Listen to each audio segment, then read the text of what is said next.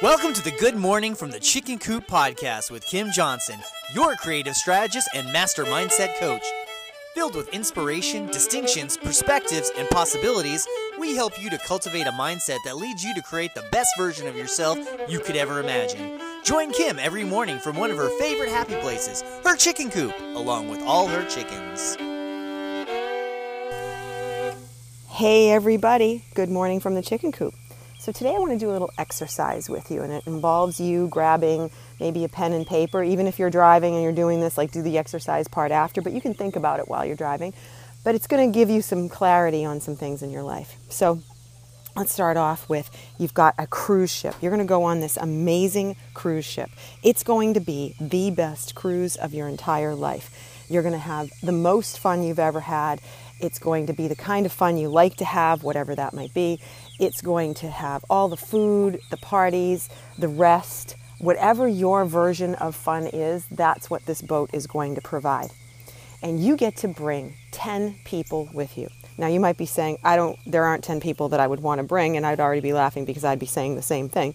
However, I would say, whatever your number is, I'm giving you 10 as an example because most people can say, okay, these are good, solid 10 people in my life, whether they're close family, close friends, acquaintances, just someone you would not want to know that would be on that boat with you. And I want you to make that list, okay? Get that list down. Figure out who would that be? Who are those people that you would want to bring? And if you need to make more than 10, go ahead and do it. Don't stress out about that hard number of 10, okay? Now, once you have that done, I want you to start thinking about the next boat ride that I'm going to put you on. Is the worst. It's like the Gilligan's Island boat ride for all of you who know what that is. It's going to be awful. You're going to encounter the worst seas. You're going to be sick to your stomach. You're going to have all kinds of problems. You are going to have food shortages. You're going to have everything that you could possibly imagine go wrong on this boat, go wrong on this boat. Who are your 10 people that you would want to take with you on that ride? And no, it's not about torturing them. No, it's not about, hey, I want you to suffer while I suffer. This is about thinking of it in terms of who would you want to be spending your time with if you were stuck on this boat, or if you're truly like the Gilligan's Island ride, stuck on an island where you can't get off. So who would those people be? Who are those 10 people that you would want to bring with you? And write them all down so you have an idea of who they are. Now, here's the tricky part of this exercise. When you have both of those done, the job is to sit and cross-reference who is on both lists. Because those people, those are your core support system in life. Those people are your core support system, meaning you can take them anywhere you want to go, and they're going to be there for you no matter what. Now, here's the interesting part of this exercise. There are not a lot of people on the same list for most of us out there. If you have your 10 that can cross-reference to both lists, I love that. I mean, I don't have that. So I will tell you, most people that I have ever worked with or trained with or done these exercises with do not have the same people on both lists. And we often ask ourselves, well, why is that? Why is it that we don't have those people on, both of our lists? Because we want to have people on both of our lists. But the reality is that every person has a role in our lives.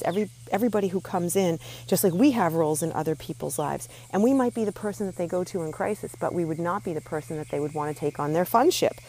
And that was my mother. Honestly, I love my mother so much. I miss my mother every day, but my mother was the person who fell asleep in Disney World when I took her. She complained that she didn't see Winnie the Pooh enough. Did she have happy moments? Sure, but 80% of that trip, she found problems. It was too hot. There was too much walking. The food wasn't what she liked. Winnie the Pooh wasn't around enough. They didn't make enough attempt to let you see the characters enough. You name it. And we were in supposedly the happiest place on the planet. And this is what happened. And it wasn't just that one trip. She went with her friend on a trip, and that trip ended up being she went on a cruise, and funny enough for this exercise, and they went to Mexico, and lo and behold, she was complaining about the trip to Mexico, and that it was, the ship was too much to walk around, there were too many choices with food. Too many choices with food. She found a way to complain about that, and her friend and I were laughing about it. But here's the interesting part of this. Once you start to realize who's on both lists, you can start to appreciate them on different levels, because they truly are gifts, my friends. When you can find somebody that is on both of those lists, oh my gosh. And I will say, my husband is that person that's on both those lists for me. Without question. I have been in dire straits of situations with him when, we got into trouble kayaking in a fast-moving Blackwater swamp, and I've never seen a human being as calm and as directive and as cool as the whole thing could have been.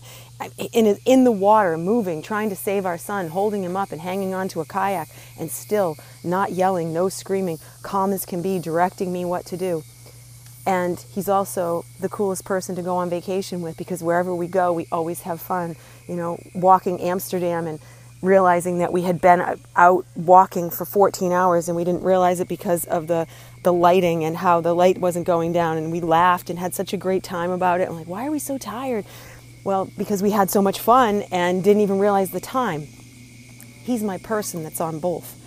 And I mean, when you find those people, you hang on to them and you find ways to give them grace when they need it. And that's what this is all about, is that once you recognize where these people are in your life and how they show up and how you show up with them, the opposite of this is, are you on someone's cruise ship of fun and also on their Gilligan's Island boat, or are you just showing up on one of those? It's a great way for us to be in that exercise of saying, well, am I showing up as a, both ships person, or am I showing up just as a crisis ship? And that's no fun at all. So take the inventory, figure out who are your people, and figure out, are you being the dual person for somebody, or are you just being, that one-sided person that can't be there for somebody else? And then figure out, is that something you really want? Are you okay with that, or do you want to shift it? So I will see you guys tomorrow. Have fun taking your cruise. Bye.